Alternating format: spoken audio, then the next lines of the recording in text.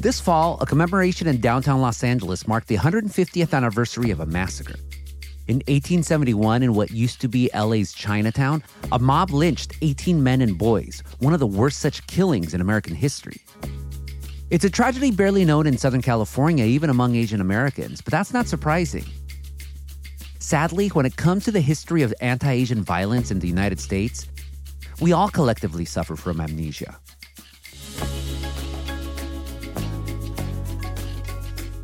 I'm Gustavo Arellano.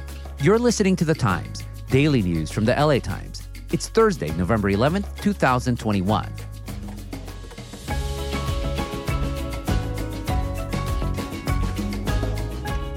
The recent downtown LA action to commemorate the 1871 Chinatown massacre comes in a year where many similar remembrances have bloomed across the U.S.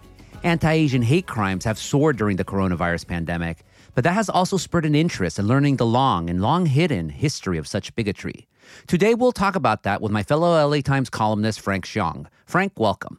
Thanks, Gustavo. Thanks for having me. So you wrote a column about what we can learn from the 1871 LA Chinatown massacre. But before we talk about the lessons, describe the LA of that era that led up to the violence.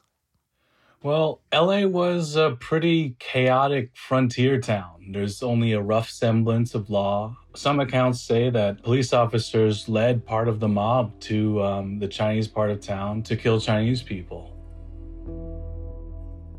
At this point, we have Chinese railroad workers kind of coming into California and creating this kind of glut of labor that causes all of these other labor forces in mining and railroads and farming and fishing to seek sanctions against Chinese people. I would argue that it sparked the first early labor organizing. Coolie clubs eventually led to unions, and unions would advocate for anti-Chinese policies in concert with coolie clubs beating up Chinese people, killing Chinese people, evicting Chinese people. So it was widespread violence.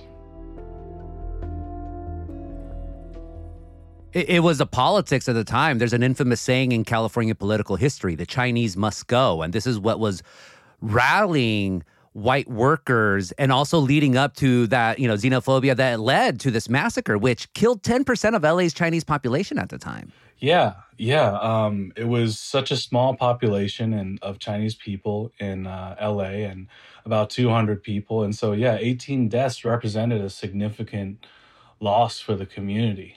And I think during this time, minorities were conceptualized as problems. You spoke of the Indian problem in the West, right? The Black problem in the South, and the Chinese problem in the West. So the survivors of the 1871 massacre, what did they do afterward? Well, in a few words, they fought back. One account says they became even more bold in displaying Chinese culture. And they also began to raise money for a funeral parade. The next year, 14 out of 15 Chinese laundries refused to pay the city's business license tax. And it's believed that that was a protest of what had happened the year before. Some people actually tried to sue to recover the lost value. And then the other thing they began to do was to raise money for a funeral parade. And so about 10 months after the events of the massacre, and this is according to Gay Yen at the Chinese American History Museum, her research, they organized this funereal parade from the site of the violence to the city cemetery.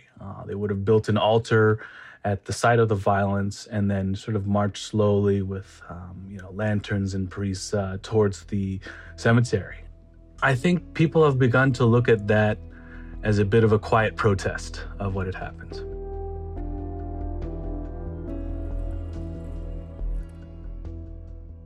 And sadly, what happened in LA's Chinatown was replicated in many Chinatowns all across the American West. Yeah. The latest thing is really discovering that there could have been Chinatowns all over the place, in Riverside and San Jose, Rock Springs, Wyoming. Like there could have been Chinese settlements in all of these other places, except there were really periods of forced evictions and hundreds of them over decades. And so we're not really sure exactly what the impact of something is, but I guess you can measure it in the sort of absence of the Chinese community. then all of this history gets collectively forgotten. Even Los Angeles, a city as big and as in love with its history as it is, we forget about it. When did you first hear about the LA Chinatown massacre? This would have been 2013, and I had written a story about the English-only movement in Monterey Park, and I was invited to speak at the Chinese American Museum. And after this talk concluded, I went outside and stepped on this plaque. The plaque said 1871 Chinese massacre, and I had no idea about this. So I went back to the LA Times, which is just a short walk away, and began to Google. I think that was the first time I'd learned about it. And interestingly enough, that plaque had just been installed a couple of years prior. All of the remembrances have come very late. Wow. Yeah, I mean, look, you and I can be excused for not knowing about that history because we're the children of immigrants and we're products of the American public education system. But even among people who you'd think would know about it, there was this lack of awareness.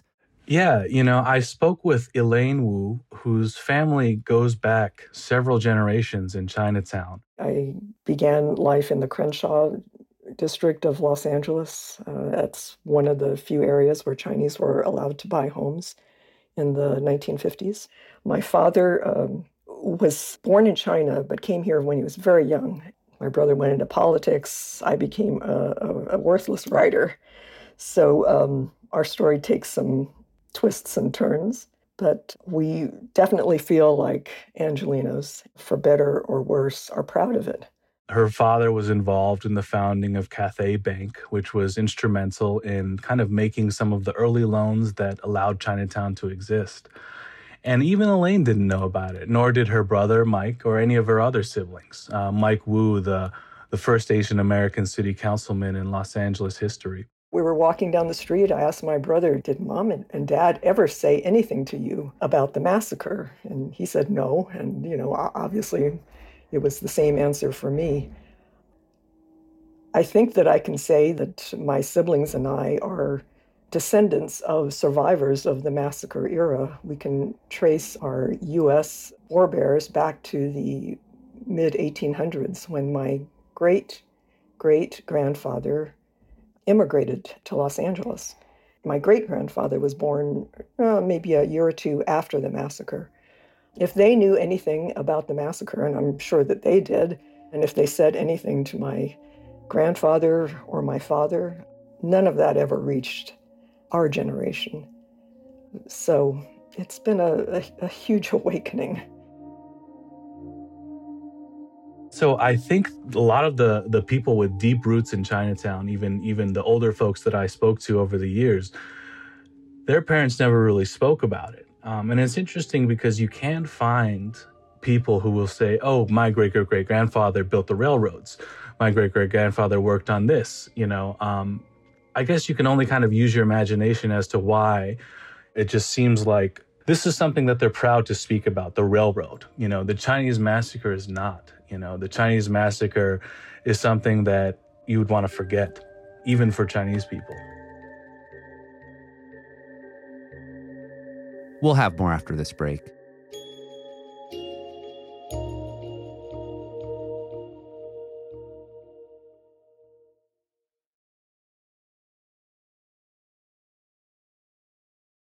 Frank, why do you think the silence about LA's Chinatown massacre has persisted? I think the 1871 Chinese massacre was one of the first times that Los Angeles really made news on the East Coast. They were a small frontier town, and they made national headlines for the first time for this extremely violent incident. It was embarrassing for Los Angeles. And so I think people were very eager to show all of the future residents they hope to attract, all the future investment that they hope to attract, that Los Angeles was not that place, And so there was a conscious effort on a city leader level, on a booster level, to really just kind of turn away from that history and create something else in its place. And that led to the creation of this early parade/festival that still exists today and is called Fiesta de Los Angeles. And this was essentially a parade of different cultures and ethnicities, a period of celebration of cultures. And so this kind of caring really a lot about what the East Coast and the national, headlines thought of LA. That started way back in 1871.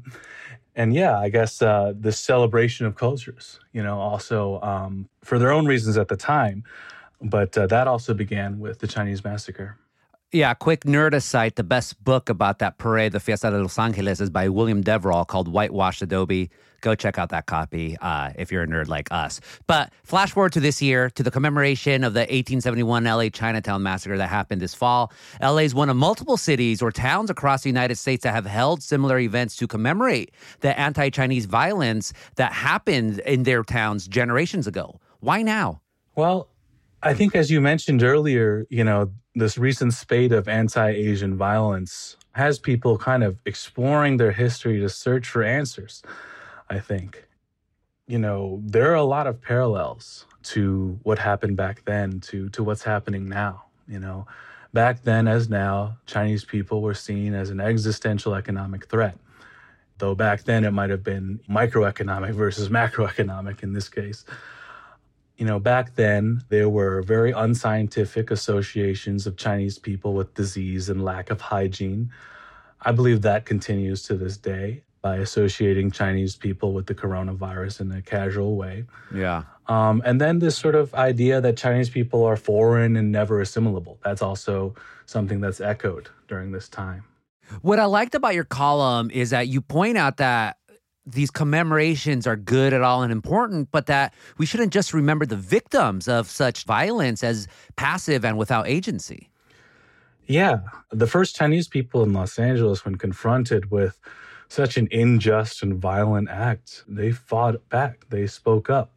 They came together, and I think that's such a inspiring example for now. We're seeing that with the recent spate of anti-Asian violence with respect to the coronavirus, and it is sparking an awareness of self. The way kind of America treats Asian Americans is similar. And so that's one of those qualities that people are now respecting as the connective tissue of community. Yeah, it's like you literally killed folks from our community, our predecessors, our ancestors, but you couldn't wipe us out. You passed laws that banned Chinese from entering the United States, but yet here we are, we remain. And now we're going to remember what the past was in order to give us inspiration to continue to fight today. Yes, exactly. Yeah. That place where the massacre took place, there's a whole lot of Chinese people there now. So, Chinatown is still there. The Chinese American Museum is still there.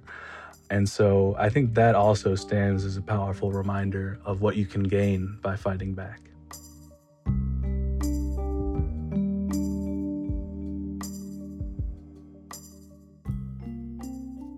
What's the massacre's legacy today with Chinese Americans, even ones who don't know about the event?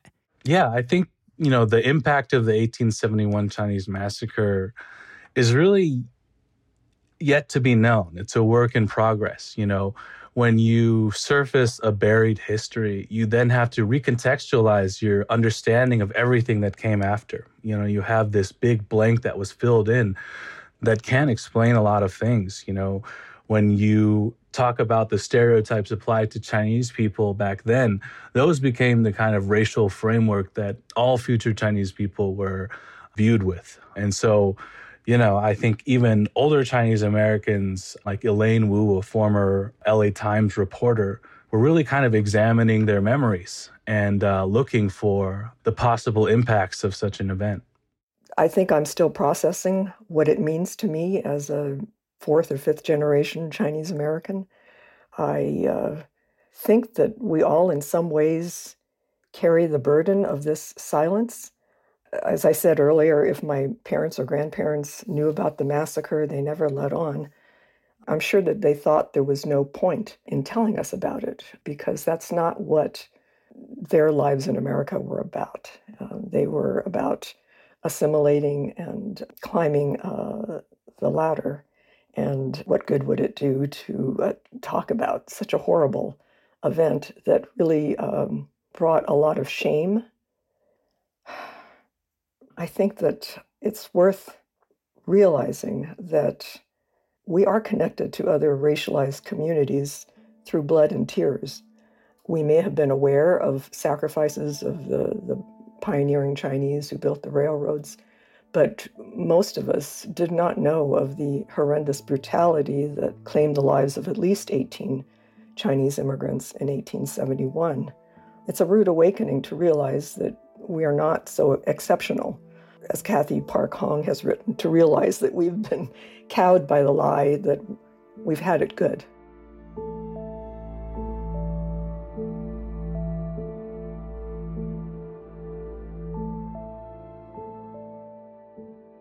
Finally, Frank, California recently passed a law that will mandate high school students take an ethnic studies course in order to graduate. So hopefully all future generations of Californians will learn this anti-Asian history.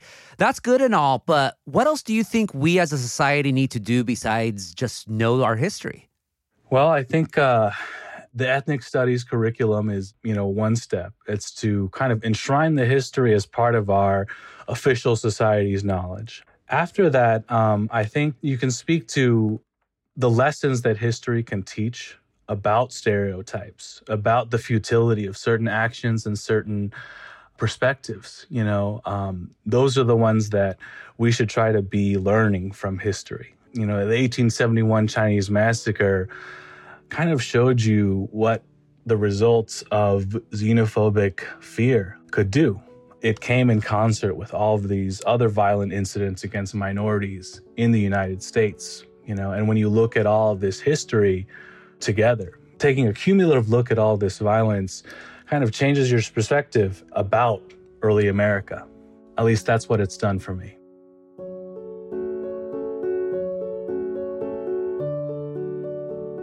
Frank, thank you so much for this interview. Thank you so much for having me, Gustavo.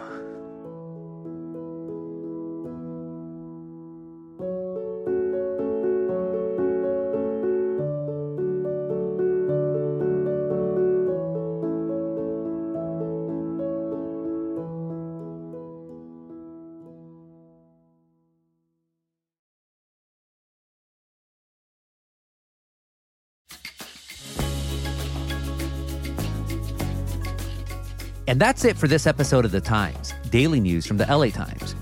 Tomorrow, a landmark case about the surveillance of Muslim Americans goes to the Supreme Court. Our show is produced by Shannon Lin, Denise Guerra, and Melissa Kaplan. Our engineer is Mario Diaz. Our editors are Shani Hilton and Lauren Rabb, and our theme music is by Andrew Eapen.